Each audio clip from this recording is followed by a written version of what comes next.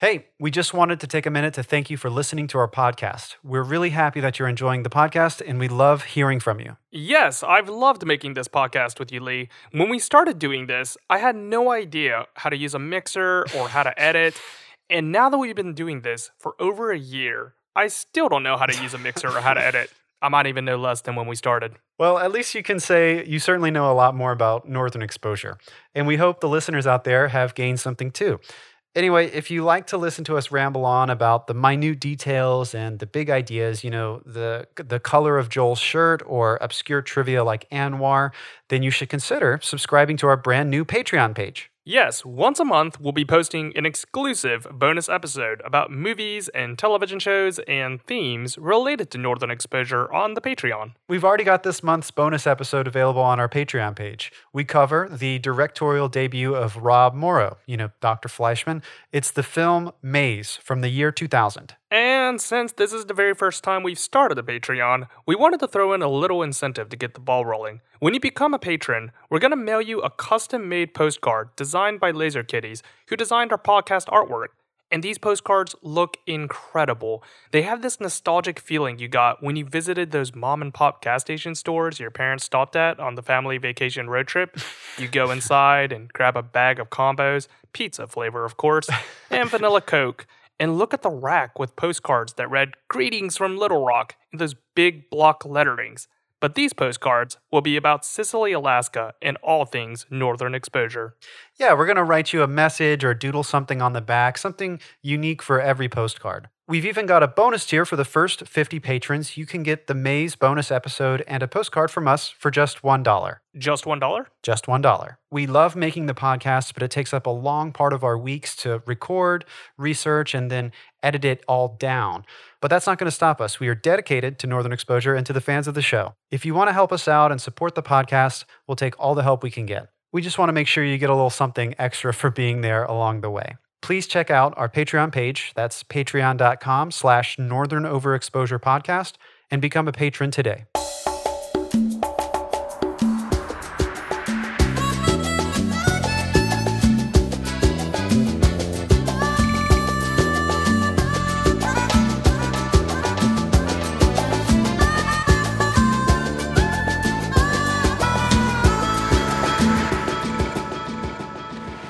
And to boot, there's the L-tryptophan. L what? L-tryptophan. It's an amino acid found in, among other things, turkey. It works as a sedative of sorts. Makes you feel good. Oh, so what? Now we're drugged into enjoying Thanksgiving? No, not at all, Colin. I'm only pointing out the irony. I mean, who needs chemical assistance to make you feel good on Thanksgiving? Turkey, pastrami, peanut butter, it doesn't matter what's on the table. It's the celebration that's so great. I'm amazed, Fleischman. You actually have the capacity for pleasure. Yeah, Thanksgiving, O'Connell? No, I love it. It's the only holiday that's for everyone. I mean, there's no theological strings attached. Christians, Jews, Muslims, Moonies. I mean, no one's left out in the cold. Yeah. What? That is Arbor Day erasure. What do you mean? Why is it Arbor Day erasure? Because Arbor Day is also a holiday where everyone of every creed, ethnicity, religion can come together and plant trees. Yeah, actually relating to this idea, it doesn't discriminate race, creed, color, all that stuff. This is going to sound kind of crazy, Charles, but I watch a lot of cooking YouTube channels, and I've been stuck on Jacques Pepin. He's this old French chef. The reason I bring him up is because I have a bite from his Thanksgiving when he's preparing Thanksgiving turkey, and he kind of relates similarly to what Joel's saying. Maybe this is just a little cherry on top to what Joel's saying here, but let me play that for a sec. I always cook turkey for Thanksgiving. For me, it is the best tradition. Actually, Thanksgiving is the best holiday of all for me. It is not a holiday because of some date of a battle, fighting somewhere, or some type of religious holiday. No, it is a holiday to get together, to eat, to drink, to be merry, to be with your friends. So this is the greatest holiday. Yeah, so like he says, it's not about a religious celebration. It's not about a war or a battle. But I guess you could say the same for Arbor Day and for plenty of other holidays, though I think the distinction here that Jacques Pepin makes is It's about basically, at least for him, about eating and being with your friends, which is that's always great. Well, it is for certain people, but in today's episode, we see that, there is a faction of people that are against Thanksgiving. I really love that this episode celebrates that idea of Thanksgiving and how, Joel is just talking about how wonderful it is. And Maggie is like, wow, you're strangely happy. But I also love that the episode is smart enough, clever enough to realize there is someone who is being left out here, and it's it's the Native Americans who in Sicily have their own way of celebrating Thanksgiving. So I guess, Charles, we can say what we're talking about is Northern Exposure. It's the 1990s TV series that ran on CBS, and this is the Thanksgiving episode. So happy belated Thanksgiving to you, Charles. This is going to come out I think right around Christmas, before Christmas time. Yeah, we'll be on the next major holiday, but yeah, happy belated Thanksgiving to you too. I want to say that, first off, how is this the first Thanksgiving episode? Why is Joel so surprised on this Thanksgiving tradition? He's been here, right? It's true, yeah. This would not have been Joel's first Thanksgiving. And in fact, if you can remember back to the Halloween episode in season 3, the day after Halloween, Maggie invites Joel over to taste, she's going to do a trial run of Thanksgiving dinner. She always does it every year. She'll on November 1st, she cooks all of her Thanksgiving things that she wants to try out, her recipes, and then decides what she's going to actually do for Thanksgiving. So they do mention Thanksgiving in that episode, though, it's a precursor, but so this would not have been Joel's first Thanksgiving in Sicily. But I'm still glad we have this episode. It came a little late, perhaps, but it kind of doesn't track that Joel would be so surprised about the tomatoes, I guess. Maybe we should talk about that. You mean the tomatuis? The tomatuis? Yeah, so there's tomatoes, there's tomatoes, and then there's the unholy third choice, the tomatuis. What is that? That's the third way to pronounce it. You're putting an oo sound for the O and you're really accentuating the E. Yeah, so you lose on both fronts. I've never heard that third. That's crazy. That's bad. Yeah, that's totally, no one would agree with that. It's either tomato or tomato, right? Yeah. You know what's crazy about the tomatoes is that there's always a famous fight between whether it's a fruit or a vegetable. But actually, it was decided in a very narrow scope by the United States Supreme Court on whether it was a fruit or a vegetable. They got legal on this. Okay, yeah, what's up? Yeah, well, only in the scope of this one specific area. So in 1883, a tariff was signed into place, and the tariff was going to tax outside products that were coming in. But the law exempted fruits, but not vegetables. So it made a lot of tomato importers claim that the tomato was a fruit. They're like, I don't want to be hit by the tariff. The tomato is a fruit. So the Supreme Court actually heard the case in Nix versus Hedden in 1893, and they ruled that tomatoes were vegetables because they were served at dinner and not dessert. However, they specifically only did this for the tariff. They didn't do it for any botanical reclassification. It has no bearing on that. You cannot use it in that kind of defense. But for that particular tax issue, they ruled it as a vegetable. That's fascinating because you always try to, it's scientifically, botanically, this is a fruit. But when you think about it in commerce, you've got to classify that as a vegetable. That's insane. That actually happens a lot in lots of weird little cases. So they'll look into a product and they'll be like, what's the classification of this? Because this is going to affect how it's going to be taxed when it comes into the U.S. So one famous example is the Snuggie. Yeah, that one was really difficult for them to classify. Some action figures are really hard to classify because they can't tell if it's a toy or a collection or something else entirely. So I think those are really fascinating.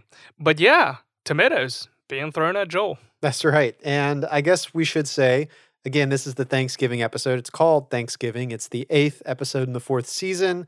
It was released November 23rd, 1992. I guess I should say that's when it was broadcast. So that's I guess it's the Monday, I think, before Thanksgiving that year. Thanksgiving was on the 26th that year. Directed by Michael Fresco and written by David Asael, who has written some of my favorite, I think some of our favorite episodes, Charles, like the Russian flu, Spring Break, Our Tribe, It Happened in Juneau, and now Thanksgiving. So yeah, that sound bite that we opened with at the beginning of our episode is practically the beginning of this episode of Northern Exposure. It's Joel and Maggie sort of walking through a meadow that kind of turns onto, like the street of Sicily. Great, it's a continuous shot. Lots of, you got your Dog Watch 2020, some dogs running through the frame. You got like a biker. And, they haven't really talked about it yet, but it's clear you can see lots of like Day of the Dead style decorations going on in the background. Yeah, I love those decorations. They really did a great job on it. And in fact, I think further in the episode, there's like 30-second shot of them going through the city and seeing the townsfolk interacting with all the decorations. Yeah, there's like that, exactly, like a little decoration montage. It's very much obviously Day of the Dead, like sort of like the Mexican skeleton design. And there's a really cool shot of Holling painting the window. Like it's like we're looking through the window and I just love that shot. He's like painting a skull and I guess he's smiling. It just looks really cool. There's even, in one of the shots, there is a skeleton throwing a tomato at another skeleton. So they're incorporating the tomatoes into them. I did not catch that. That's awesome. So yeah, I guess maybe let's just keep rolling here with we're going to go through the Joel plot line. I think that's the majority of the episode. There are a couple other segments, but we start with Joel, and I do want to also bring up, I really like the quote when he's talking about the Thanksgiving turkey, like the drawing like the hand turkey. Do you know what I'm talking about? Mm-hmm. One of the things that always intrigued me as a kid was you probably did this too, the tracing your hand and making a turkey. Yeah, and the brown crayon always wore out first. Yeah, that had great significance for me as a kid.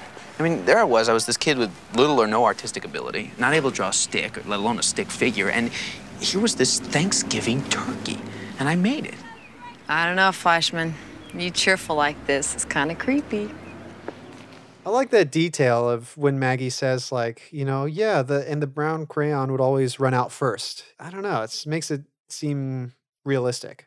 Yeah, no, that's a small little detail that I think there's plenty of them in this episode, actually, where the throwaway lines, but it adds a lot of detail to the to the world, I guess, or like just to the characters. Definitely. Or maybe, yeah.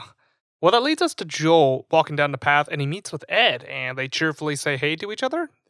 Very, very nice. And then Ed just takes out a tomato and just absolutely whacks Joel. Yeah.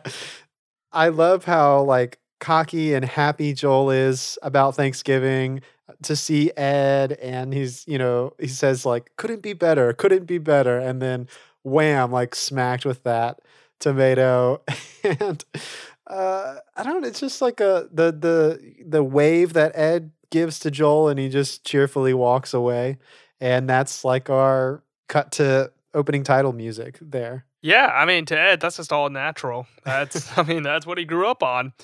So if we follow that scene with it, we see that Joel is in his office and he's complaining to Marilyn about this because he's, to him, he feels like, ironically, he felt like it was like a hate crime. He was just like, how could you do this to me? Because Marilyn has to explain to him that it is a tradition in Sicily for them to throw tomatoes at white people. Yeah, I think it's amazing that, the show recognizes this, pent up aggression, this retaliation of celebrating this holiday Thanksgiving and what it means to Native Americans, and then how they've kind of like reinvented it for themselves, because they've got their own sort of Day of the Dead, which we'll get into, which is sort of interwoven into their celebration of Thanksgiving. But I just love it. I love that this show at both times is celebrating Thanksgiving, but is also knocking it down a peg, literally by throwing these like tomatoes at the people who, traditionally celebrate in this way. But what does Marilyn say, or Joel says, why tomatoes? Marilyn's excuse is they look like blood, but they don't hurt. So I actually tried looking into this as to why you throw tomatoes in the first place, and I found it from this book. It was about the history of tomatoes, and from what it was saying, it said that when tomatoes were first being introduced to Italy, they weren't actually eaten. They were commonly used as ornaments. But tomatoes quickly spread throughout the region, and by 1800s, the fruit actually became associated with peasants. So it was like a low class thing. So they still weren't eating it. And in Italy, it was really common to throw things at bad performers. So the tomato was really handy because it was really cheap and it was associated with low status. So if you threw it at something, you throw trash at trash. Yeah, So exactly. they just decided to do that. And that is apparently where the tradition came from. I've also heard that, I want to say it was like in like Shakespeare's time, maybe even it would predate this as well, but tomatoes were thought to be poisonous. Like people didn't eat them, maybe because it was acidic or something else. But, literally throwing poison at people on stage that they don't want to see anymore on stage. Well, in a way, Joel is thinking that this is undeserved because he's claiming that he is a person of color. He is not actually white, he is Jewish. Yeah, very important conversation here. I pulled a bite for it. Joel exclaims, he's like, this would all, this is all fine and good, but you don't get it, Marilyn. I'm not white. I don't deserve this tomato. Well, here, let me play what he says. Let me tell you something, Marilyn. Not only do I find this custom atavistic and reprehensible, but Ed made a very serious mistake. He got the wrong guy, an innocent bystander. I'm not white. Yes, you are. I may look white, but I am not. I am Jewish, okay? Jewish, a fellow person of color, a victim of oppression. Let me ask you something. Do you know what a shtetl is? Reservation? Right. How'd you know that? You told me.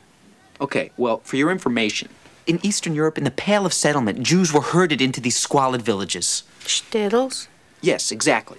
We were ostracized, segregated, and the Cossacks would ride through regularly, raping, pillaging, and murdering. So, you see, Marilyn, I may be a lot of things, but I'm not white. Definitely not white. It's a very important distinction that Joel brings up, but I mean, in this scene, he's clearly white in this scene. But I think as the episode goes on, we sort of watch, for instance, at the end of this scene, Marilyn, whenever Joel leaves, Marilyn sort of picks up a tomato that she has on the desk, and it's like, for me, I was thinking like, is this the tomato she's saving for Joel? She's kind of like pondering the tomato as he escapes.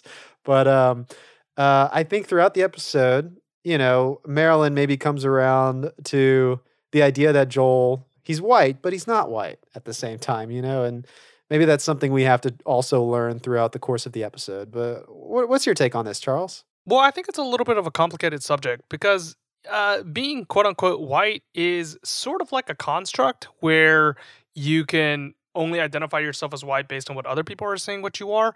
But I think in particularly of being Jewish, it's almost paradoxical because on one hand, some people are not going to consider you white. So if I went to the extreme edge, you could say like white supremacists would not consider Jewish people white. But if you went on a little bit of the different spectrum, whenever you're filling out a census form, there's no category that just says Jewish on there. You would have to fill out and say non-Hispanic white right there. But, by all accounts, and I don't think you're able to argue this, is that it is a persecuted minority. It is something that most people want to put on the quote-unquote outside. So at the end, I would say that it's incredibly complicated and, really it's not my place to say whether it is or is not, since I am not Jewish by either religion or ethnicity. Well, I think what you're saying is what Joel is also trying to argue, the idea that, he says, I'm a victim of oppression, like my people were oppressed the same way. And regardless, the color of his skin might make him white, but as the episode goes on, and if you just recall in season 3, in the episode Our Tribe, he's been adopted by the tribe. So he's a member of the tribe, whether or not that makes him an Indian. But you'll see that eventually towards the end of the episode, Marilyn does invite Joel to march in the parade with her. And Joel even says something to the effect of like, well, isn't that for Indians only? And I think at that point she says, "Well, you're not white anymore." And I don't know if that is to mean like, you've ascended, Joel, or if she's just trying to say, well, you don't want to be white apparently, and I think a big part of that scene as well is like he's hopeless. It's like, so I'll take you in now, is what Marilyn is saying to Joel. Yeah, that's the way I read that scene, was that she was just kind of throwing him a bone because he was just in a despondent mood right there. Yeah, let's keep going through the plot, and we can discover why Joel is so hopeless. Yeah. So Joel's mood takes a turn for the worse when he receives a letter. He's going to Ruth Ann's store. I guess that's also the post office in a way. But before he receives the letter, he bumps into Dave, the line cook at the Brick, who is Native American. And I really love this conversation that he has with Dave. Hey, Dave, let me ask you something. Hey, you're an Indian. That's right, Dr. Fleischman. I can understand that you would harbor a certain amount of hostility toward white people, but do you really think that hurling tomatoes is an acceptable way to express that hostility? Could be worse. Worse. Baseball bats, bicycle chains, tire irons. Yeah. I really like that. It's humorous because, Dave is stepping it up a notch with tire irons and baseball bats. But at the same time, it's like Dave is not stepping down. He's like, no, I don't think that's bad, tomatoes. It could be much worse. Like it is almost like a deserving punishment, Yeah, that's like their own form of a mini protest against the oppression that they had.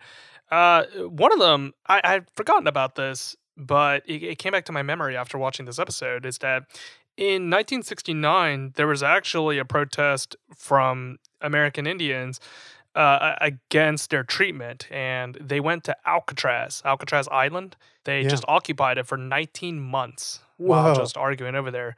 Yeah, it was actually the subject in a book I had read recently. They're There by Tommy Orange. And it dealt with being a Native American living in an urban environment. And yeah, I think it's important that he wanted to remember what Native Americans have been going through, and he wanted to still just keep this tradition alive. And, he's not wrong. It could be worse. Like, it could be like, all right, and every year we start like a mini purge over here where we just start going absolutely bonkers on white people. Yeah, we talked about this last episode, but there's literally no law enforcement in Sicily to stop that from happening. So Joel is there to get some mail, and we'll get right there in just a second. I did also want to say the reason why Dave is there is because he's like trying to get some tomatoes, and Ruth Ann says, no, like we're clean out. Of course, there's like a high demand for tomatoes during the season. Dave even asks for like canned tomato sauce or anything like that. Ruth Ann says, you're not going to throw canned tomato sauce at white people, are you? He says, no, we're just trying to make a marinara sauce at the Brick, but there's literally no tomatoes. There's also, I don't know if you got this, but Dave is wearing a Seattle Seahawks cap. No, I didn't catch that. Yeah, that's just more proof that the series was filmed in Washington near Seattle. Yeah, that's right. So shot in Roslyn, Washington, very close to Seattle. Sometimes we'll catch like, I think in one episode it was like the Seattle radio station was on a bumper sticker for a car. Now we got the Seahawks hat. Sometimes we see like local breweries around Washington appear on beer bottles, Well, anyway, Joel opens this letter and basically determines that due to inflation or currency changes and things like that, instead of having to serve the 4 years of his stay in Alaska as a doctor, in order to repay for that scholarship or whatever, to repay the state of Alaska, he's got to serve 5 years now. It is true that the time value of money is that your dollar has less value in the future than it is today because you can spend it right now. Mm-hmm. That is true. Inflation always goes up in that manner. I don't know if that's ever true on a contract, though. Like, that sounded really odd to me because how does that work on, there's interest. I understand that. That's what you pay because you took out the loan in the first place. But I've never heard of like a currency change in inflation and being like, all right, well, your mortgage is more expensive. You got to pay it off even longer. That felt really odd to me. So Joel tries to contest this, and he goes to like the resident lawyer that he knows, Mike Monroe. You know, the Bubble Man is also a lawyer, which we've sort of found out. Maybe ex-lawyer, but anyway, some legal advice. So he goes over to Mike's bubble. You know, he's got this amazing garden. All of the Native Americans are like going through Mike's garden, getting tomatoes and stuff while Joel is there. And they're trying to figure out, well, Joel, I think, wants to hire Mike to, I don't know, fight back against whatever this is. But there is what is the verbiage in this? Yeah, so I just went back and watched the scene. They read it off pretty quickly, but Mike says he's reading the contract. He says something about variables, about cost of living increase, and then he talks about inflation and things like that. I'm still not buying it. I'm not too sure how it works for a tuition, but I'm pretty sure it would be a similar principle to a loan. Right. That only affects interest rates, which could benefit both the borrower or the lender, depending on which way the pendulum is swinging. But for it to drastically affect your stay and for you to have to pay off a whole year is kind of ridiculous. I think that is like gibberish. That is just, that is not how money works. I mean, I could be entirely wrong on this. I didn't study economics. I studied accounting, but like just on my understanding of how financial transactions works, I just don't think you would have to work an entire year on 5-year difference. Too. Yeah. It's not like the inflation was like 100 years ago. Like it's only from 1986 to presumably 1992, 1993. Yeah. Well, the writer here, writers or writer's room or whatever, trying to pull a fast one on us. But hey, whatever you got to do to keep the seasons of Northern Exposure coming, you know, sign me up. Okay. So Joel is now in sort of this perpetual depression. He's seen walking about Main Street, Sicily, kind of haggard looking. He hasn't shaved, and I love this scene. He like literally calls out. He's like, "All right, come on, throw the tomatoes. I know you want to do it." He says like, "It's open season on Joel Fleischman," and I just love that line. But also, I thought it was interesting. I was reading the Moose Chick entry for this episode, and apparently, whenever Hallmark syndicated this show, they cut that line from this episode. It's open season on Joel Fleischman. Really? Yeah.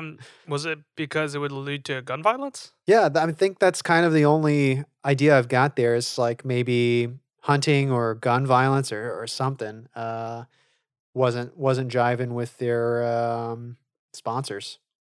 Strange. So we're on to the next scene where Maurice is talking with Marilyn. He's kind of like he's like a volunteer firefighter brigade or something. Wait, what? It's a volunteer fire brigade, and they're trying to keep the peace around the town. So they're going about saying what can and can't be used. So like, oh right, presumably they were saying like fireworks couldn't be used, these pyrotechnics couldn't be used. Yeah, yeah, because so Maurice is trying to get sort of a rundown of the parade, the show from Marilyn, and of course she's doesn't have a lot to say. She doesn't respond a whole lot. And Maurice is like, "Look, you got to tell me something. Like, are there going to be fireworks? I gotta let the fire department know." For whatever reason, Maurice is very bureaucratic here, but I guess it kind of fits with his character. Joel is just kind of caught here, and he begins to sort of like yell in frustration at Maurice, basically saying like, "You've taken another year of my life. Why don't you take the tie off my neck? Why don't you take the shirt off my back?" And he like, you know, Maurice is just like, "Pull it together, Fleischman." I'm, you know, and Maurice like walks out, and Joel follows him out and starts to like take his pants off. I think by the end of the scene, he's like pantsless. He's basically stripping down for Maurice. Yeah, I thought it was really odd because it's not like it was Maurice that went over to them and negotiated one more year on Joel's contract. I think, isn't Joel like, he's like, "You had something to do with this," but I'm not sure. Did he say that or something like that? Yeah, I think he was implicitly trying to say that like he was responsible for this, but I highly doubt that. It just seems like he's just venting his frustrations toward him. He's simply the one who's benefiting from him being screwed by a system. Right, so, yeah. But obviously there's more playing here than what he's demonstrated. But I love that Joel is like, This is kind of classic Northern Exposure, like bringing us back to Joel being like the victim, being trapped here in this situation. And I love how when Maurice leaves, he says goodbye to Marilyn. And we get a shot of Marilyn. She says like goodbye to him. And she's got a smirk on her face because Joel is just freaking out.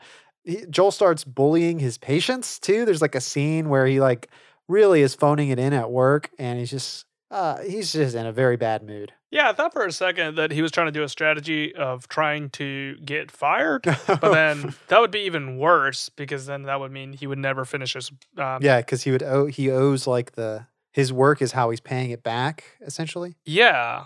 So this would be a terrible strategy right there. But yeah, you're right. He's just kind of going through the motions and kind of yelling at all his patients, and that's where he gets into the little dream. Yeah, we got a dream sequence again. This episode feels like classic Northern Exposure. And I guess we have Mike Monroe, but so like a newer character. But he doesn't ruin the show for me this episode. So the dream. Tell us about the dream, Charles. Yeah, so it's got Sisyphus rolling the rock. For those of you who aren't familiar, it's a classic Greek myth where Sisyphus is punished for his deceitfulness, and he has to roll a giant boulder up a hill. And once it gets to the top, the boulder rolls back down, and he's got to push it back up the hill, and he does it forever and ever. Yeah, it's like this never-ending torture, He thinks he's got the goal in sight, and just before he can reach the top, it rolls all the way back down. Very much like Joel's situation. He's getting very close to the end of his stay in Alaska and is notified that, no, he's got to stay longer. It's a little bit of an over-exaggeration, in my opinion. Yeah. It's not. You're doing this to pay off a loan. It's not forever. Joel is, he's very defeatist. He's not in a great place. And in this dream, I think it's like Sisyphus is basically like, great, like this is how you do it. You want to bend from the knees. You want to do it like this. Basically, Joel is now Sisyphus's replacement. So Joel's going to be forced to do this in the dream world. But thankfully, Marilyn wakes him up. We get a pretty cool sort of top-down, almost like bird's eye shot. Joel is sleeping in his office on the patient table. It's a very groggy, slow drag to get Joel awake and to get some coffee brewing for Joel. Right, and this is where Marilyn explains to Joel why they have the parade in the first place. And I think we have a soundbite for this. Let me ask you something. The Indians up here, Thanksgiving is also the day of the dead, a time for mourning, right? Because of white people. Uh-huh. So, I don't understand why the parade, the costumes, the music. Why the celebration? You don't know the story? No, I guess I don't. See, Death, like the white man, wasn't happy in his own land. He didn't think his kingdom was big enough. He wanted more. One night, when the good spirit was asleep, Death attacked the world. He killed a lot of people, and he took the chief's prettiest daughter as his bride. She pretended to be a good wife, but one day she secretly fed him a pumpkin seed. The pumpkin grew and grew inside Death. Finally, he exploded, and 1,000,000 pumpkin seeds covered the earth. Well, I still don't get it. A lot of people died, but a good thing came out of it too. What was that? Pumpkins. It's the same with white people. They cleared the forest, they dug up the land, and they gave us a flu. But they also brought power tools and penicillin and Ben & Jerry's ice cream. You know about Ben & Jerry's ice cream? I've seen ads. Yeah, so clearly it's a story about silver linings and trying to get the best from the worst situations that you can and trying to explore new avenues whenever you're in an unfamiliar situation or a place. Really trying to bring a new perspective on Joel's situation right here. Yeah, that's true. It definitely applies not only to the holiday, obviously, and to just an outlook in life. But yeah, this is something that Joel maybe needs to subscribe to, or to get himself out of this depression. He's going to have to like cope with it in some way. Yeah, I just want to say, well, this is very reminiscent of Soulmates, the sort of Christmas episode where we get sort of the Raven mythology, which Marilyn tells the story of that in that episode. And so very similarly here, she kind of gives us a new mythology about the pumpkin seeds and death. I thought it's kind of funny. Marilyn says, a lot of people died, but a good thing came out of it too. Joel says, well, what? What was that? Pumpkins. And it's silly. It's like, no, that doesn't amount. Like there's no balance there. But I think it's, like you said, Charles, it's about sort of silver linings. This Day of the Dead celebration is a way to recognize the atrocity of what happened. But you also got to move forward. You know, you got to look at what you've got. Power tools, penicillin, Ben & Jerry's ice cream.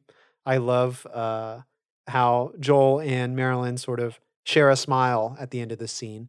I think that's sort of starting to pave the way for Marilyn to sort of take Joel under her wing, you know? Yeah, definitely. I think that there's a lot of different ways that you can interpret Thanksgiving. I think they went in the direction of imperialism, where they were saying, like, this is the dangers of it.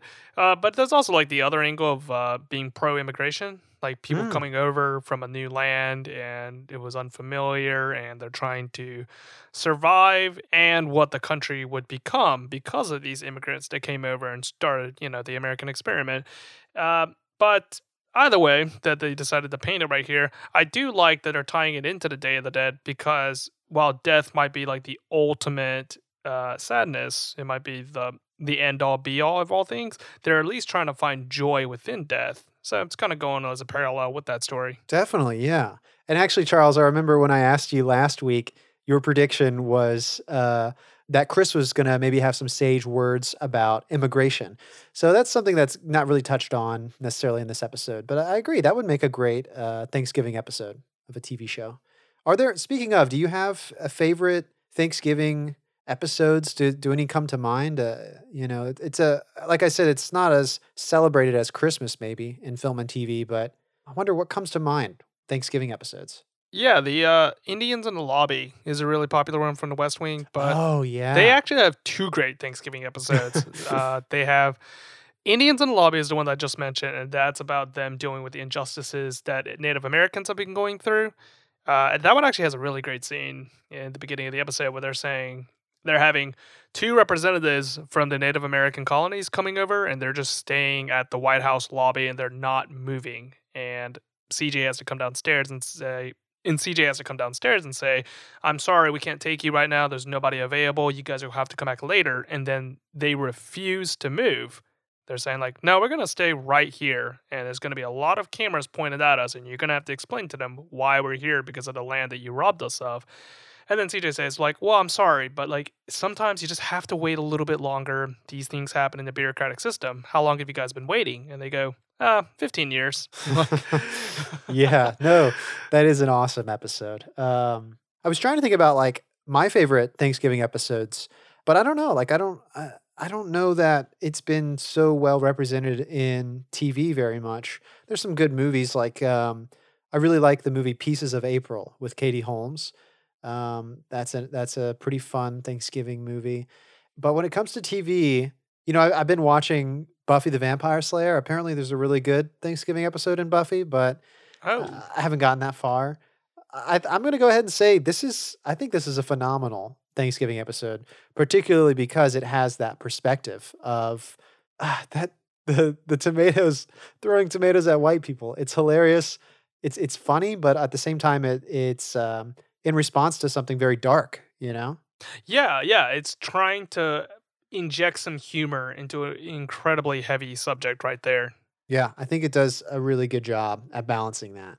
Well, okay, so I think we're almost kind of winding down with Joel here. Let's see.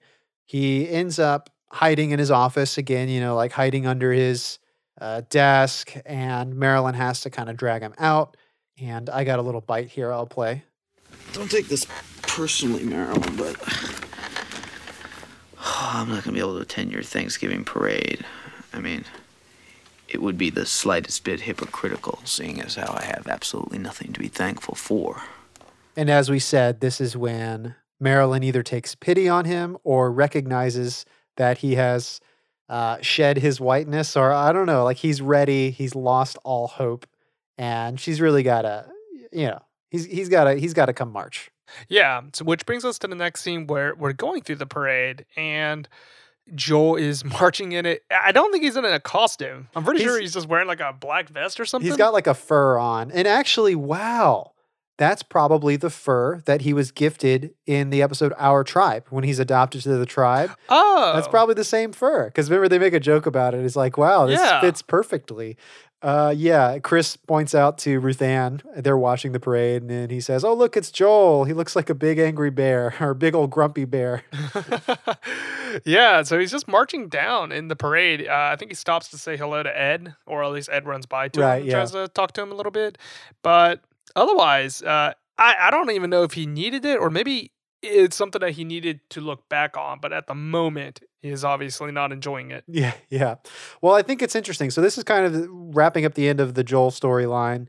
The Thanksgiving parade. The music is Cabaret by Louis Armstrong. It's pretty awesome. And the parade sort of like winds its way to the Brick, where they're having this big potluck, a huge spread, all sorts of food. And Joel is sitting next to Ed, and they're talking about the parade. Joel is talking about, again, he's grumpy. He's talking about how, he has to serve more time in Alaska than someone who is like a criminal, someone like murder one, you can get out in 4 years. But for Joel Fleischman, you got to be stuck in Alaska for 5 years. It's kind of like what you're saying, Charles, is like in the moment, he may not recognize how good he's got it or how happy he is, because he is complaining to Ed in this scene. But the very last line he says is like, they're eating food at this potluck. And he says, oh, wow, that's good. I think to me, that just shows like, no matter how much you can complain, you're sitting down, eating some great food and hanging out with Ed Chigliak, So I think it's a happy moment. No, go ahead. Yeah, exactly. So there are worse prisons to be in than the literal prison that Chris was in. So he's going in there. He has a selection of food. He's asking for dark meat. He has freedom in this town. So it's another way for him to like be juxtaposed against what the real big things are in life. Like having to serve one more year to pay off your tuition. In the grand scheme of things, it's not much. Exactly. And one thing I'd like to point out, Joel asks for dark meat here, but I think it's it's the episode where we were just talking about the Halloween episode where Maggie like does her pre-planned Thanksgiving meal. Joel asks for white meat. It's like he says like white meat, no skin, so at least if anything, Sicily, Alaska has given him a better taste, like a better palate. I don't know. All right. So we can get to the next plot line, which is Mike and Maggie trying to prepare dinner with each other.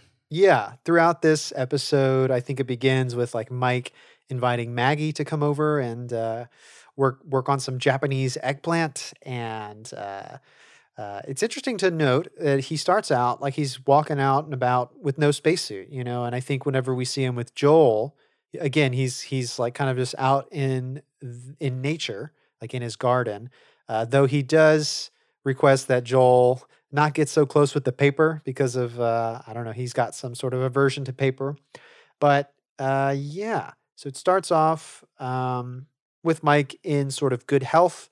But as we see throughout the episode, as he's working with Maggie and getting closer to Maggie, these reactions start to occur. But let's see. Mike and Maggie are in the dome, in the bubble, and sort of preparing stuff for the potluck, I guess, that we'll see later.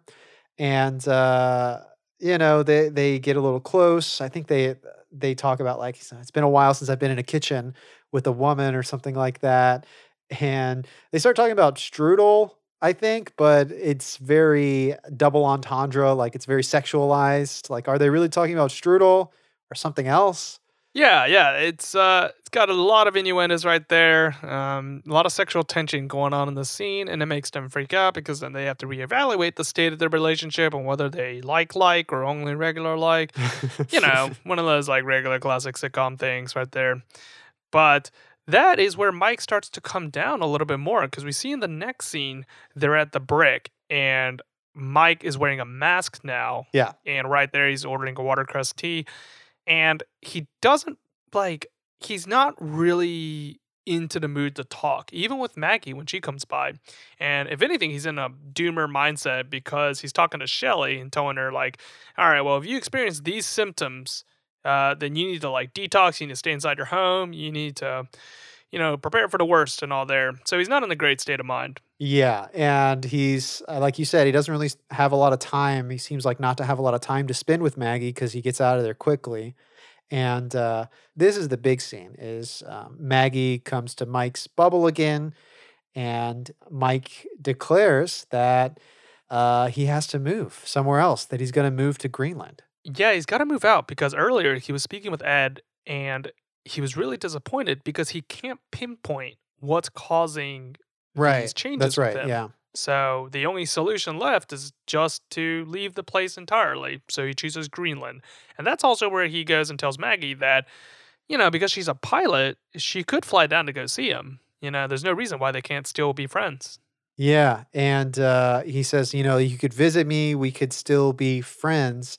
I really think it's kind of touching here. I know I say that sometimes the chemistry is a little awkward between Mike and Maggie, but I really like Janine Turner, Maggie's performance here, where she's like, please, don't leave. I don't exactly have the line, but she has to she sort of changes her whole tone and speaks very slowly and clearly to Mike.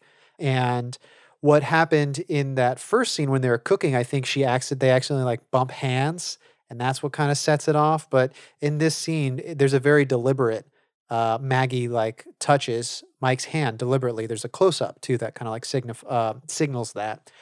And just as a sillier note, I just want to point out on Moose Chick's summary of the episode online, they say Mike threatens to move his bubble to Greenland. (Parentheses. Don't let us keep you, Mike. Apparently, Moose Chick is not a fan of Mike, the Mike Monroe character. Hang on. Can we talk about this tweet that we had gotten that someone sent us to our Twitter account? Yes. The username is "You're sticking pins in my doll," and he or she writes, "I hate Mike with the fire of 1,000 suns. I could get federal funding for as much as I've thought about this plot turn and as badly they messed up with his character." Yeah, no, and they are. They're not kidding. They have a really in-depth, 7-part sort of treatise on why Mike Monroe does not belong, what's going on there. So I definitely recommend you go check out on our Twitter, at Northern Overpod. Check out "You're Sticking Pins in My Doll." Their response there. Just this was back whenever we talked about, I think, Mike's introduction episode. So that's season 4, episode 5. And sort of a long conversation about. Yeah, it's pretty great. I love the idea that the federal government would get involved to fund your research, to be like, this is a matter of national importance. Here's some money. We can learn a lot from how bad Mike is. No, well, I should say, I did pose the question to the Facebook group Club NX, and the question being do you like Mike? Do you not like Mike? And I always said, Charles, that this was a character that I wasn't very fond of, kind of a dark cloud above season 4. But, like I said, I'm trying my hardest to kind of give him the benefit of the doubt. It's not the worst thing, and there are plenty great episodes that feature Mike Monroe. And on the Facebook group, I was surprised and delighted to see how many people really liked Mike, how many people also mentions when I first watched it, did not like Mike, but as I've grown older, I like Mike a lot more. I don't know if that's happening to me. I'll say I'm still not the biggest fan of Mike, but I'm not going to totally write him off anymore. Again, though, on the Facebook group, there are a lot of people who hate Mike. And also there was, I can't remember, I should have pulled up this page before we started recording, but one of my favorite responses was just someone responded, "Goose," like the character from Top Gun. Yeah. So, okay. So Mike Monroe, this scene when he's claiming or he's threatening to move to Greenland. It's sort of the dark night of the soul here in this plot line. But the next time we see Mike is during the Thanksgiving parade, the Day of the Dead parade, I should say. And he's walking around in his spacesuit. So you got the joyous music. Mike's back. He hasn't left. And in fact, he goes into the brick and is eating with Maggie. And he says, like, what the hell? I know I'm going to pay for this, but pulls off his space helmet and just starts eating, drumstick, candied yams. And in the end, I think that's kind of like indicative or relatable to what we all feel during Thanksgiving. We're like, what the hell? I'm going to pay for this, but I'm going to like gorge and like stuff myself and overeat. But I mean, what can you do? I think that Mike grabs a drumstick that is, at least in my eyes, is definitely a prop. Like it looks like a drumstick that a caveman would eat in a cartoon. Well, turkey drumsticks are notably like huge. You think about like Ren Fair, like Renaissance Fair turkey drumsticks. That's true. But maybe it was a real one. Well, let me take a look here. Yeah, it's hard to say if that's real or fake, but even if it was real, it was probably, the props department probably came over to it, glossed it over, like made it look really good for camera, So it might be a hybrid. I would also want to say that I like the suit that Maggie is wearing. That's very 90s fashion of it. Wide lapels that she's wearing right there, paired with a turtleneck. Yeah, got that red turtleneck and sort of like this, it's almost plaidish, but it looks very thick jacket. It looks very, keep you warm, Yeah, it's pretty sure it's made of tweed from what I'm looking at right here. Yeah.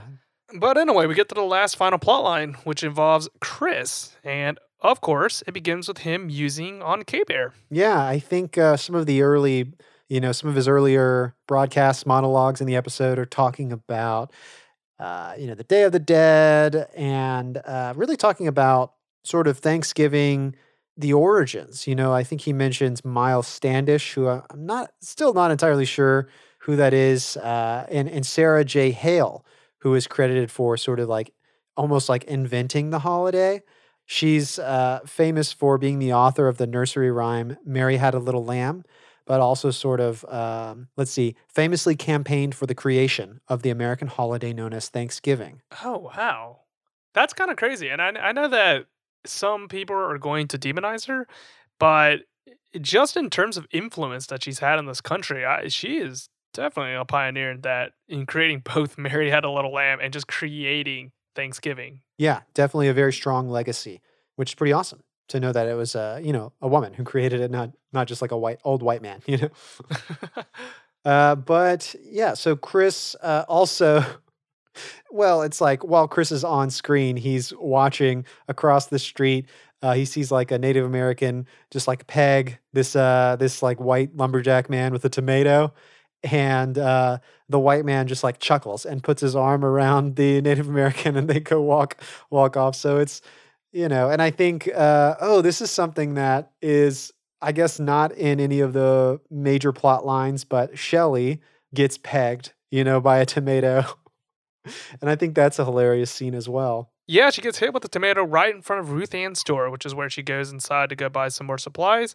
And she also meets with Chris, who's a little bit downtrodden right there. Yeah, so when she meets with Chris, is this in the store or is this at the brick? It's in the store, but previously she did meet with Chris in the brick where he had ordered a club sandwich, but he wasn't going to eat it because he lost his appetite. There's like a hole in his heart that he can't identify, kind of like Mike's situation where there's something off with him. Yeah. He can't pinpoint exactly what's wrong.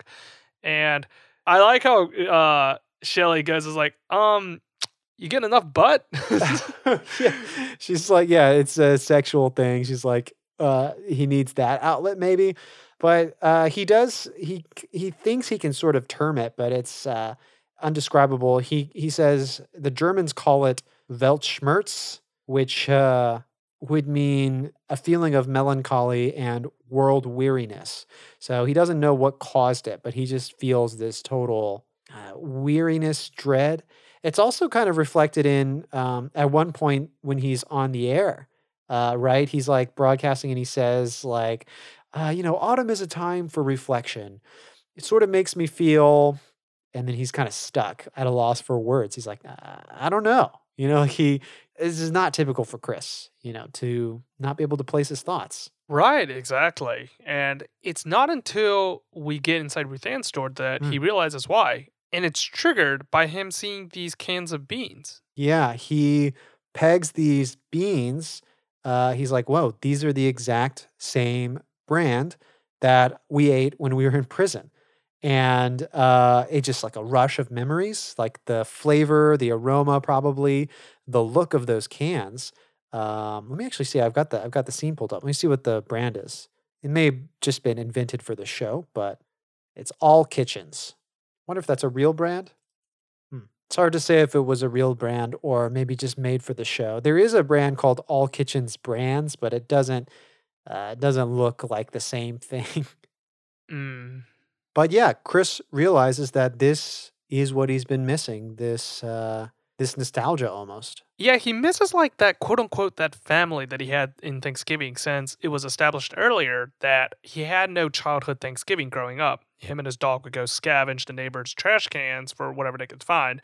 And the one in prison is the only one that he's actually had with people that he cared about. Yeah, exactly. He this throws it back to sort of the Jacques Pepin idea of Thanksgiving, like gathering with food and friends. And I'm also reminded of the Judd Apatow film, Funny People. Did you see that one, Charles? I actually saw it with you. Nice. Wait, did we see this in theaters? Yeah, we saw it in theaters with a third person that I've forgotten. I'm trying to remember who it was. I remember this because at the time, I didn't think the movie was very funny, yet it was called Funny People. Yeah. I would say, if you haven't seen it, listener, it's probably my favorite Judd Apatow film, but it's probably way longer than it needs to be. It's very personal. It's funny. It has a lot of comedians in it, but it's definitely a dramedy style. Anyway, the reason I bring it up is because there is a Thanksgiving scene where it's just like, Adam Sandler invites all of his friends over, and it's like young people. It's mostly like Seth Rogen's friends there, whose character is younger than obviously Adam Sandler. And Sandler gives the speech. He's like, remember this moment. Like, take a look around at all your friends. Like, no families here. This is just like all of our friends gathered in one place. Believe me, like when you get my age, this is the kind of thing that never comes back. Like, you don't get this again. So, remember this. And this is the feeling that Chris has, like, one, you may never get these friends back, but two, like, that was like prison. Two, that was like a whole other world for Chris, but still so much a part of him that he's missing at this time of year, Yeah, exactly. He's still able to, grow something in those prison yards. A little scrap of grass can grow between the cracks right there. I like in the next scene with Chris where he's on the radio at K-Bear, and he says this line, "Got a message today via some tin cans, and dig this, there wasn't even any string hooking them up." I love that idiom. It's very, very clever writing. Yeah, it's like, it's crazy because he's talking about the cans of beans. But he's evoking that image in your head of tin cans with like a little string attached to them, like little walkie-talkies, little telephone. But it's cool to think about in sort of this weird metaphysical way that there's a message sent through a telephone line that's just not even that at all. It's just a can of beans. But the rest of that quote is, he says, "They helped me recall that it was behind bars amongst 400 cons that I enjoyed the best Thanksgiving of my life." I think also in this broadcast, he may end it with the phrase, "The mellow sweetness of pumpkin pie off a prison spoon is something you'll never forget." Just this whole broadcast that he does in this scene, super heartwarming. I think, go ahead. Super heartwarming. But let's not forget that like 10 seconds before he says that line, he said that someone got stabbed. Yeah, he kind of, but he remembers it with with like a smirk, you know? It's very Yeah, well, like serious, the but- guy who got stabbed isn't remembering it with a smirk. What if he died? What if he like got him in one of his vital areas?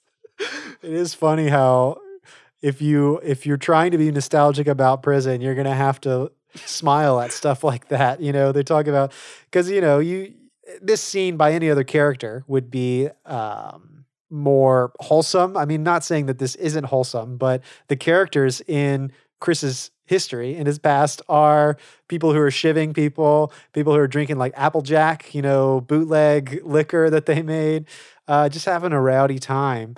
I love he invokes the Joy King George character back in prison, who reads, he quotes a passage from Pilgrim's Progress. He says, "A man there was, though some did count him mad, the more he cast away, the more he had," which underlines the idea that during these Thanksgiving holiday times, it's not about what you have, it's about what you throw away. And, you don't need a lot of things to be the richest man in a way. You just got to have your friends and buddies around, I guess. Right, and that's how it ends with Chris, because he wants to reconnect, have those interpersonal connections again. So he calls up Warden Viglietta on the on the air. Yeah, they get the warden from the prison on K-Bear, and it's pretty cool. Like I think Chris is like, "All right, bear with me, listener. Like, give me a second, gonna patch through." And it's like, "We made contact," and the warden hands the phone over to some of Chris's buddies who are still in prison. And the substance of the scene is just, stuff that kind of maybe goes over your head. It's not really significant in the plot, but it's clear to see that Chris is now able to reminisce in real time with his memories and with the people in his past. I do also want to say about this whole theme of Chris's plot line, this whole idea that Thanksgiving is about the food and the friends. It really made me think, specifically in his like radio address monologue, that communion and friendship and being with your friends, that's like one of the beautiful parts of Thanksgiving. But also, I think that in a large way is what Sicily, Alaska is. I think that's the appeal of this TV show to the people who watch it, is just this clear feeling that everyone in Sicily treats each other like a friend. Yeah, so it's a close-knit community that you have a lot of eccentric characters. Many of them are ideologically opposed, but they all understand and love and respect one another. And, it's really emphasized on this episode when they just have a giant parade just go through town. People are just getting pelted with tomatoes, and everyone's taking it in good faith. Well, except for, the newcomer, Joel Fleischman. But you understand that in this small little town, it's kind of like a melting pot of different people and expressions and worldviews all just coming together and just celebrating Thanksgiving. Yeah, definitely. All right, so now is the time where we introduce our guest for today's episode. Her name is Harvest Moon, and she was actually an extra in several episodes, including this Thanksgiving episode. Yeah, before we started our 4th season of our podcast, Charles, we reached out to, listeners of the show to try to put us in touch with anyone who had worked on Northern Exposure. And we got lots of feedback. And actually, Harvest Moon sort of like direct messaged us. And we've been in contact over email. And I'm just really thrilled, really excited to have her on, and really excited to share all the stories she's been telling me through email so far. So we've actually got a call, like an interview that we did with her. So let's go ahead and listen to that. So we've got Harvest Moon on the call with us. Hello, Harvest Moon. Hi, welcome. Thank you so much for joining us. We're really excited to have you on the podcast, and just thank you so much for keeping in touch. And you and I have been emailing back and forth, and I've loved all the stories you've told me so far. But I just wanted to say, well, tell us a little bit about yourself and how Northern Exposure came into your life. Well, oddly enough, my pickup truck ran into, and we were seeing a insurance adjuster. And the agent at the insurance looked at both my husband and I and said, "Hey, they're looking for extras on this new television show." And we go, "Well, we're not from LA." And he said, "No, they film in Redmond, Washington." And so he gave us the phone number and they gave us our address. We submitted our pictures. It was actually my husband that got chosen before I was. He got picked. They called and said, come on in. And he ran out to the grocery store and got some logging clothes and boots and everything. And I drove him because he doesn't like to drive. So I drove him up to Redmond. And then what happened was the extra, which was John Ricky, he was at that time was in charge of us extras. He saw me and said, hey, get her in here too. So that's how I got my little brown toe in. And then wow. from then on, we were used quite a bit. In fact, we were used so much that I eventually, we moved right across the street from the studio. That's awesome. And which was really nice because there were times when they had extras to come in and he didn't show up because of the traffic or something happened. And so hey, Harvest, get over here as soon as you can. They just come knock on your door. Yeah. And us extras actually became quite family. We were family as we were sitting in what they call the quote green room. Yeah. Natives and non-natives. We even had one episode back in the corner. We had like 4 or 5 Seahawk players. Oh, wow. That were extras. Oh, that's hilarious. And then if they were short on extras or they were just having a small crew, a lot of times makeup, props, or grips or electrician or carpenters would step in and they were extras too. I wondered. It was so fun to watch this last few days. I was watching it and go, oh, there's Rob Lozier. Oh, there's, Yeah. I always wondered. I thought like maybe they put some of the crew into the behind the scenes extras, Yeah. So it was an exciting. And then the thing that was also neat is a lot of us natives, we didn't even know, like Circus du Sol, the one where they had the guy with the broken leg and was smitten with Elaine Miles. All right. The Moomin Shants. Yeah. And some of the people from there. And like Walburton, who was one of Maggie's boyfriends. Oh, yeah. That episode when she got sick on the river, he became a star in Rules of Engagement. Mm-hmm. Patrick Warburton. And then I seen in the distance, Stephen Root, and he was real young at the time. Yeah, that's going to be in an episode coming up, Charles. Stephen Root. Wait, Stephen Root? We'll have a guest appearance. I'm so excited. I love Stephen Root. Yeah, he's great. He's a youngin' then. He's a youngin'. That's for sure. But, how is it living next to the town now? Like, do you still live next to the set? Oh, no. We moved back. I'm in Tenino now. And, okay. But we did get to see... unfortunately, after the last episode, they had I think it was at least a full 3-day auction. Oh, wow. Yeah. And people from all over came and they auctioned off, everything from the moose to the piano to the, and you could buy clothes or, it was a very sad ordeal in a way. It's kind of the funeral in a way. And then that catapult scene. Yeah. They catapulted the piano. And then I was also in the Thule when Thule got, they threw the coffin. Yeah. They did the coffin way out. Hey, that was, they had about 12 caskets. And they did about 6 different times. And when they had about 4 or 5 left, and all us extras were going, do it again. Because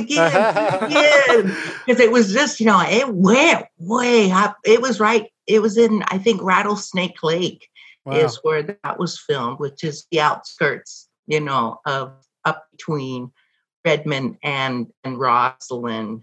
And they finally had to get us Indians on the crew bus when it started snowing. Yeah. Because when they had us on location in Roslyn, we had to go over Snoqualmie Pass.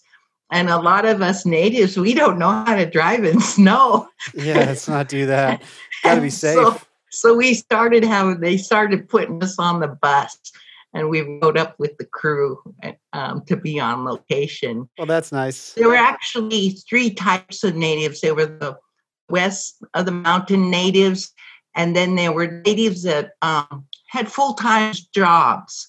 So they were extras. They weren't on very often because of their schedule. Mm-hmm. And then there was the east side natives, so the Yakimas and Bill Yallop.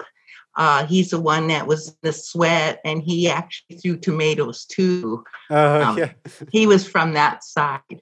Yeah. So would you classify yourself as east side of the mountain?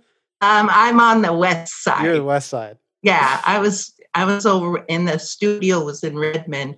You know, John Cullum was never did move to Seattle area, so he flew in from LA every day. Wow. That's hauling. That's crazy. And Shelley, they were going to have a young native girl to be Holling's girlfriend. Oh, wow. Mm-hmm. But they actually met Shelley in just like a movie. They met her as being a waitress, and she got the part. And then you knew about Elaine Miles, didn't you? Oh, tell me. She actually drove her mother in for the audition. They wanted an older secretary.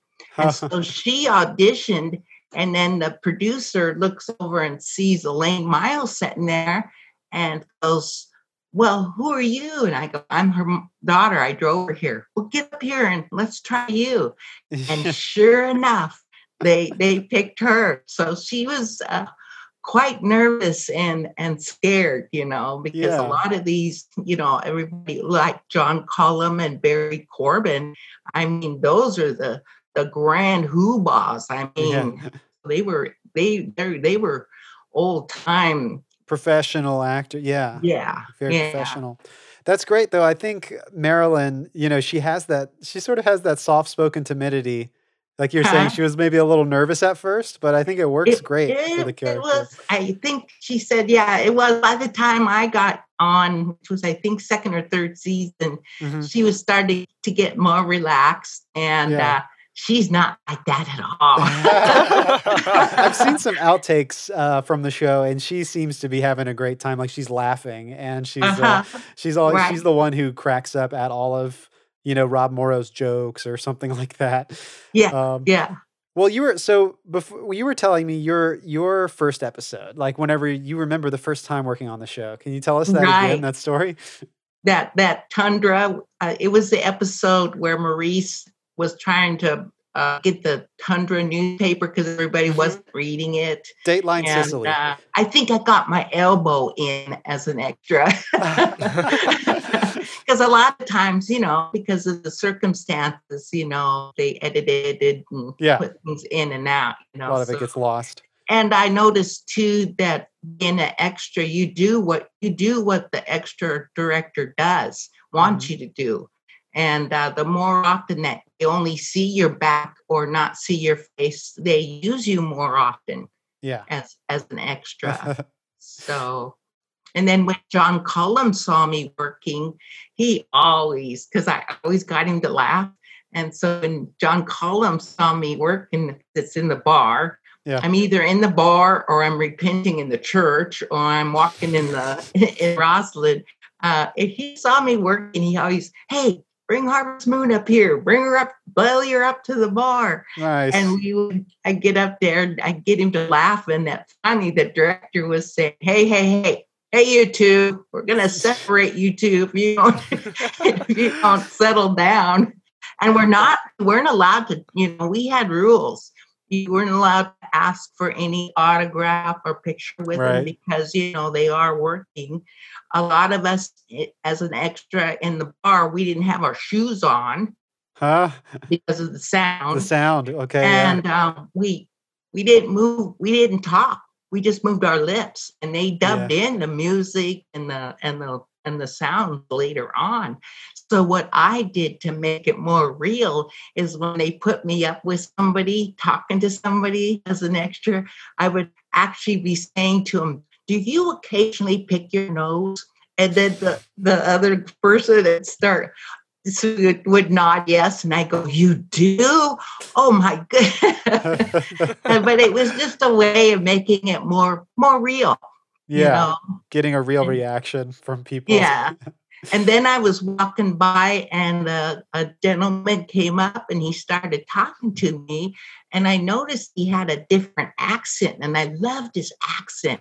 And so we sat there and we talked for like 10, 15 minutes and so on and so forth. And then when I came back to the green room, everybody came up and said, hey, do you know who you were talking to? I go, no, I don't know who I was talking to. And they go, you were talking to Adam Ant. And I go, Adam Ant? That's the cartoon. And he goes, no, it's a rock star. And I go, oh, okay, Yeah. And so it wasn't until later in the show that when it was on that I realized, oh my gosh, I was talking to him, because if the actors talk to you, then you can, you're permitted to talk, with them too. Yeah, you're not supposed to like walk up to them, but it seems like Adam Ant wanted to have a conversation. That's so awesome. Yeah, it was. And it was so funny too, because that episode, how Shelley was really being silly and having a big crush on him and everything. And the funny thing is, and when I had mentioned that when we were doing the Thanksgiving episode, which we were filming actually in the end of August, so it was really sunny. Yeah. The props people would put actually lay out leaves that were orange colored out, to make it look like it's fall and everything. And by this time, by the fourth season, it was already, didn't it have some awards already? Oh yeah, I think it had already won its Emmys. Because there were buses of tourists and carloads. There were barricades. They even started having bodyguard. They had a bodyguard for the actors to walk from their trailer to the set. Yeah. Well, it happened to be that day. We were on location. There was probably 400 or 500 people behind the barricades watching us film on location. And John Corbett, he had a really bad cold. He wasn't a fever or anything. It was just a typical, horrible cold. Yeah. He blew his nose, and there was like a dozen of us girls standing there waiting, and he blew his nose and threw it in the garbage. And then he was called in to be on, to be ready to film. And some chick ran under the barricades and grabbed that tissue and took it back. And us girls were just going, oh my goodness, he's just a guy. Oh. Oh my God. Yeah. The celebrity. Go ahead, Charles. Is that before eBay was invented at that time? Would that have showed up there?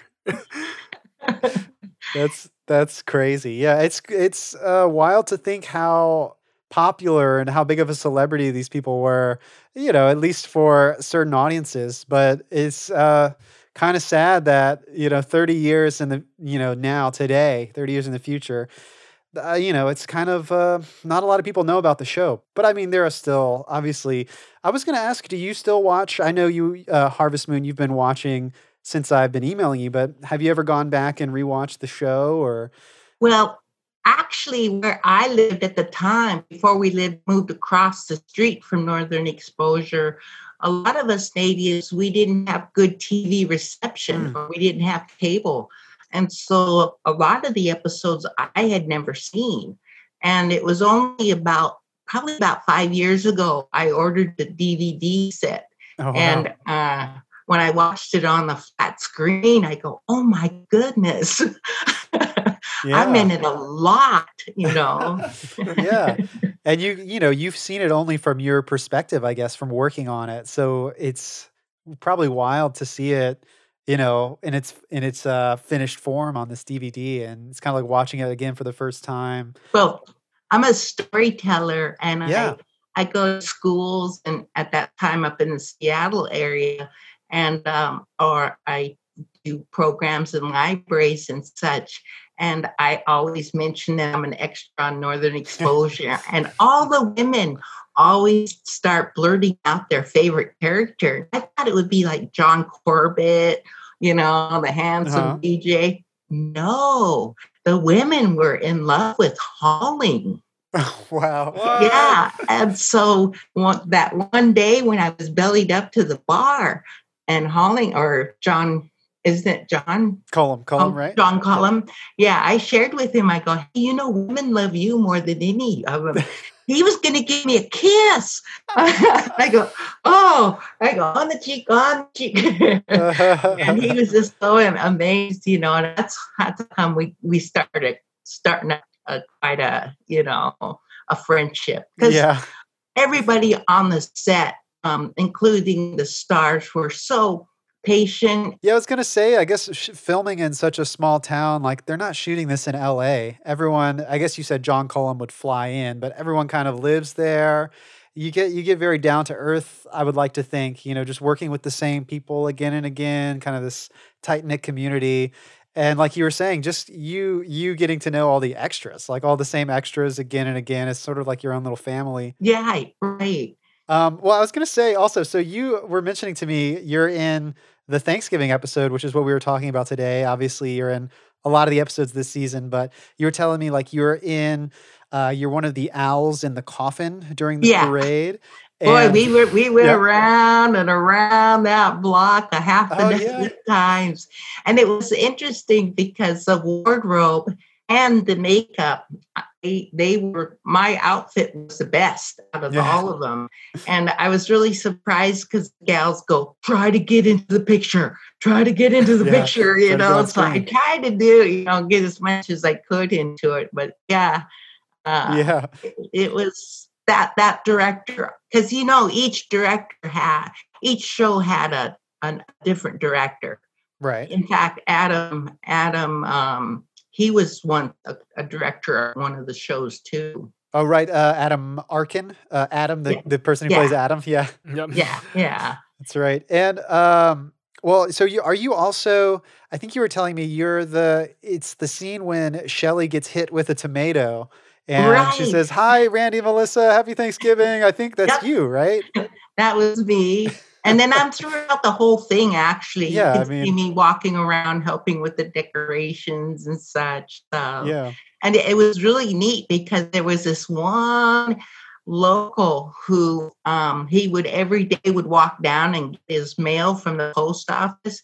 And he was a cantankerous old man. Oh, wow. He didn't care if the film was rolling. He just walked right through the set and everything. So once in a while, in fact, there was one time a real drunk came out of the brick.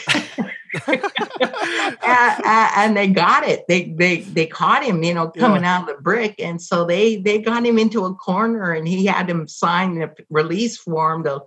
And he is on the show, one of the shows. They had to like track him down and he's probably so drunk he doesn't know what's going on. But they're like, "Here, sign this, please. We need your approval to put you in the show." Exactly. Art imitates life. And then there's another extra, Yomi. He was, I think he was Norwegian. He was a short, elderly man. And I think Dr. Flashman is putting his arm around him. And he was a real nice extra. And he lived over on the east. He lived over by Roslyn. And sadly, he had passed away. And sure enough, see how well loved the show was? At the end of the show, they actually dedicated the show to Yomi. Oh, wow. That's great. Yeah. Wow. So it was not a tear in the room when it was the last episode. That was Our Town. Yeah. That was just the hardest thing all the actors and actresses and extras and crew members, were just really fighting back those tears, Yeah, it's just trying to imagine it's this tight-knit community. It's almost like I always like to think of making a movie as sort of a bit like summer camp or something where you get together with a bunch of friends. But this lasted for years, like 6 seasons. So imagining the end of that is definitely an end of an era of your life. I have to ask, on the episode that we were watching, the Thanksgiving episode, well, we had discussed that the natives would throw tomatoes at white people. Like, that had become the tradition for them right there. I have to ask, did y'all actually take it a step forward? Like, a step above, behind the scenes? Like, was it actually like, oh, like, they're doing it in the show. I guess we can just do it here, too? Just start throwing tomatoes at all the white people on set? It was all in the right. It was all in the writing. It was in the script, And oddly, his name was Tommy McLeod was the one that threw, and he threw a overdrive. But in actuality, the tomato was the prop people hollowed out the tomato and put tomato paste in it, and he actually only threw it. The prop guy threw it at Shelley from about 3 feet, 3 feet away, And that's another thing. Once you've been an extra on a television show, you really see the magic of Hollywood. Yeah, like how it's actually done. One person throws the tomato, and then 30 minutes later, they set up another shot, and the tomato is thrown again, and it hits, splatters. It's got the extra tomato sauce, like you're saying. That's pretty awesome. Right. The special effects there. But it was all for fun, especially the Thanksgiving one was just the most, I think, out of all of us Native Americans, I think we all enjoyed that one because, we could use cook, or we could use tire irons and, oh my goodness, this is, phenomenal, I love that it kind of gives the spotlight to the Native American characters in that episode. And that's something like growing up when I was watching the show, you don't really get to see a lot of Native Americans in film and TV. And in this show, I mean, sure, they're kind of represented as spiritualism and sort of mysticism, but they're also just like, you've got Ed Chigliak, who's just a kid who's grown up and he wants to be a filmmaker. Dave the cook, who's just a line cook. So you got these just normal townsfolk hanging out with each other. But you get to see a lot more Native American representation in the show. Exactly. We were, actually being normal. Yeah, exactly. Your average, just like quote unquote normal. It's like it doesn't have to be all like cowboys and Indians or whatever, But yeah. Like you always see that in shows that are based in New York City. Like New York becomes a character in the show where you're saying like, oh, look how crazy this city is. Whereas on this one, it's really unique that they decided to make Sicily, Alaska, like that's also a character in the show, but the people that make up Sicily, Alaska, which are mostly Native Americans right there, they're portrayed, like Lee was saying, like in just a really positive light in that they're just regular folks, like just trying to get through there. And you still don't even see television shows nowadays do that. Like if they have the opportunity to, they'll most likely someone will say like, no, that's not what people want to see. They want to see like, like a regular suburban place. That's all they want to see. They don't want to see like any of that. And I think it's really nice that Northern Exposure went above and beyond and decided to say like, no, like have all the extras also be them. Like have them be Native Americans, have them be regular people, and just have that just play out. Like it's going to be fine. Yeah. And two, it's so great too, because the people behind not only the props and the people that are making the show, it was also important that like, for example, when the guy who came and sold dresses to the town spent the day selling dresses, the producers actually brought in real couples. So it was me and my husband in real life when we were dancing, in the bar with all our new dresses on and everything. Everyone that you saw in that scene were really married. Just like real people. And so it was, it was just like, well, we were dancing with no noise, but,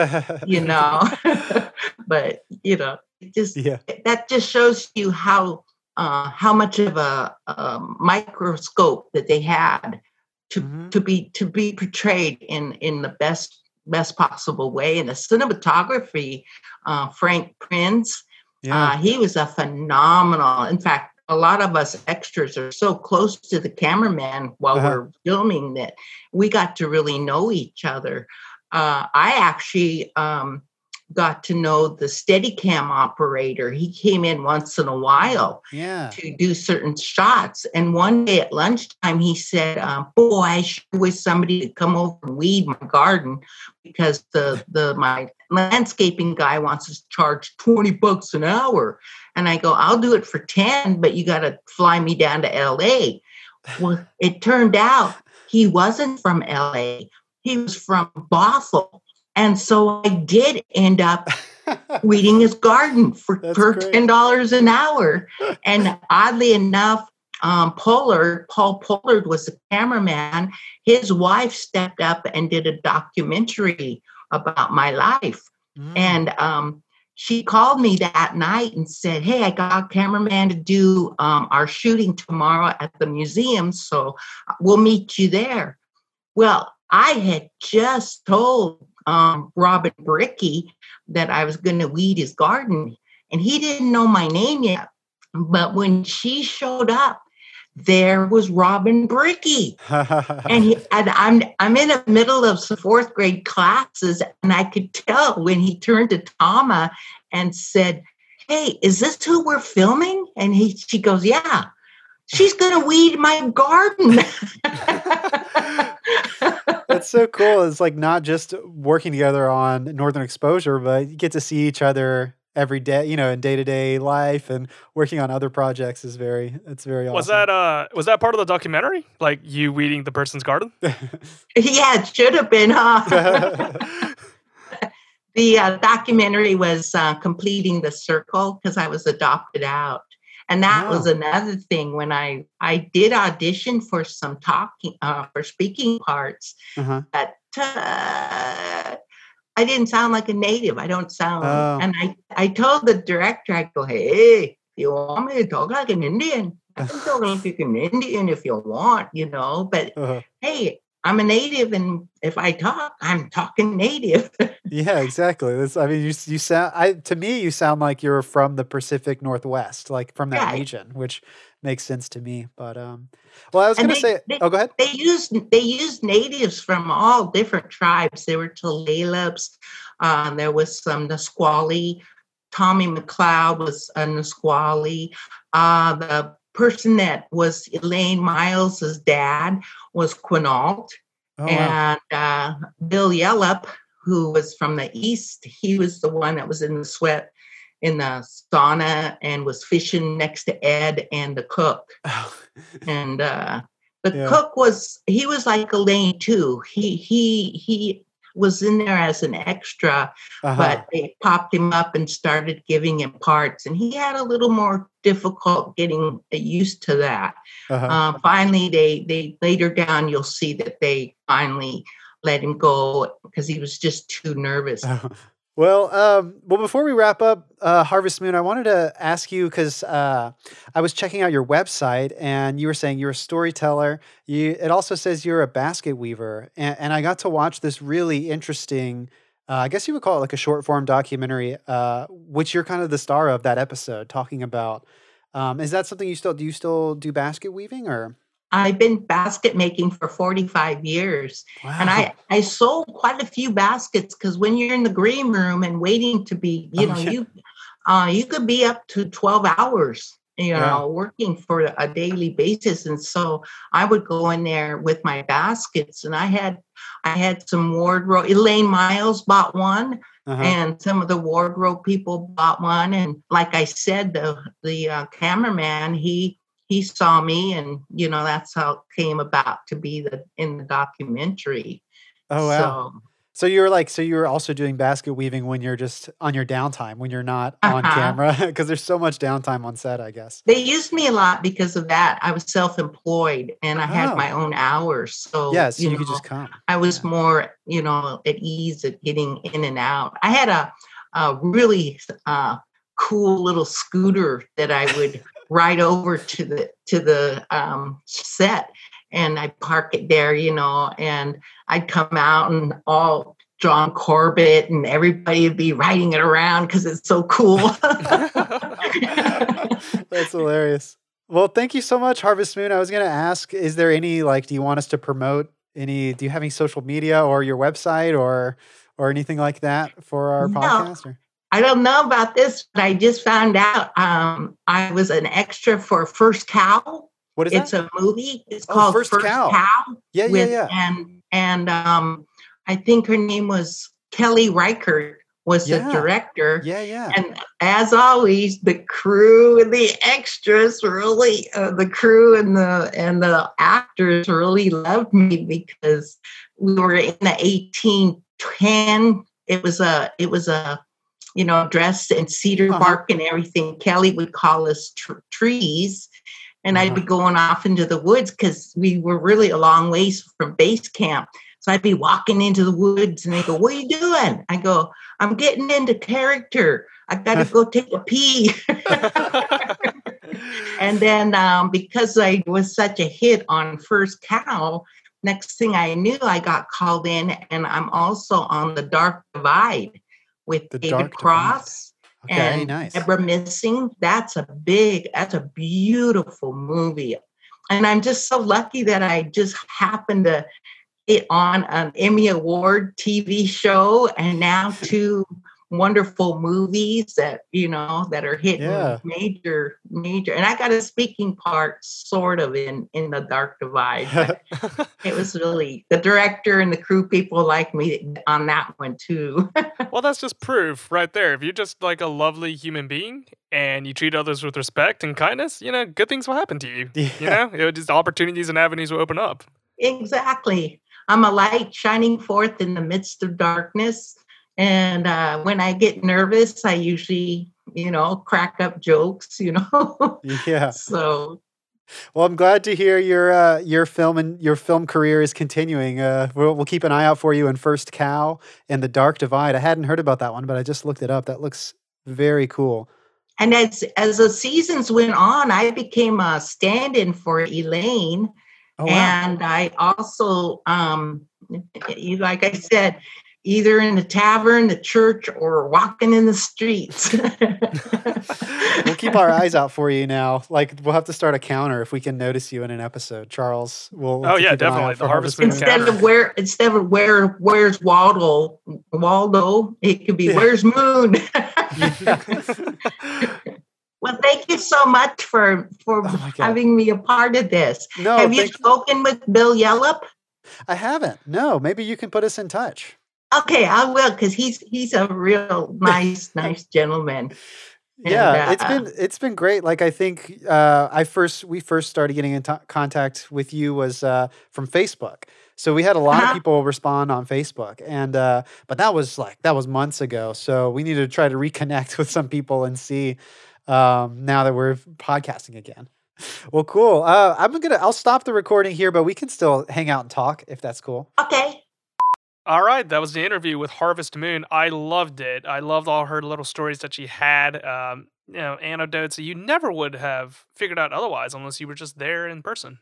Yeah, it's really fun to talk to someone who was living it out. They were there.